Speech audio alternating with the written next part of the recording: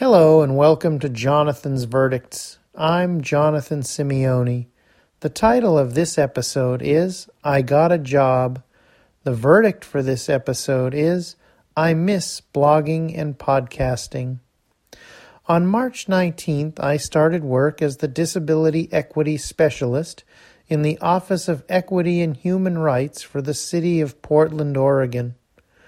The primary functions of my job are working with the Portland Commission on Disability and the city's Americans with Disabilities Act Title II program. Over the last nearly 3 months, I have come to really enjoy many aspects of my job. I'm working on projects that I know will wind up making a difference in the lives of many Portlanders, including me. But I have had a hard time establishing a good work-life balance. In recent weeks, I have begun exercising more regularly and reading the newspapers again.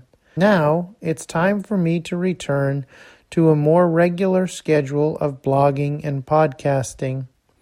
I began blogging and podcasting about a year ago because I really love sharing what I learn, and I appreciate the opportunity to learn from others. I really do miss those interactions.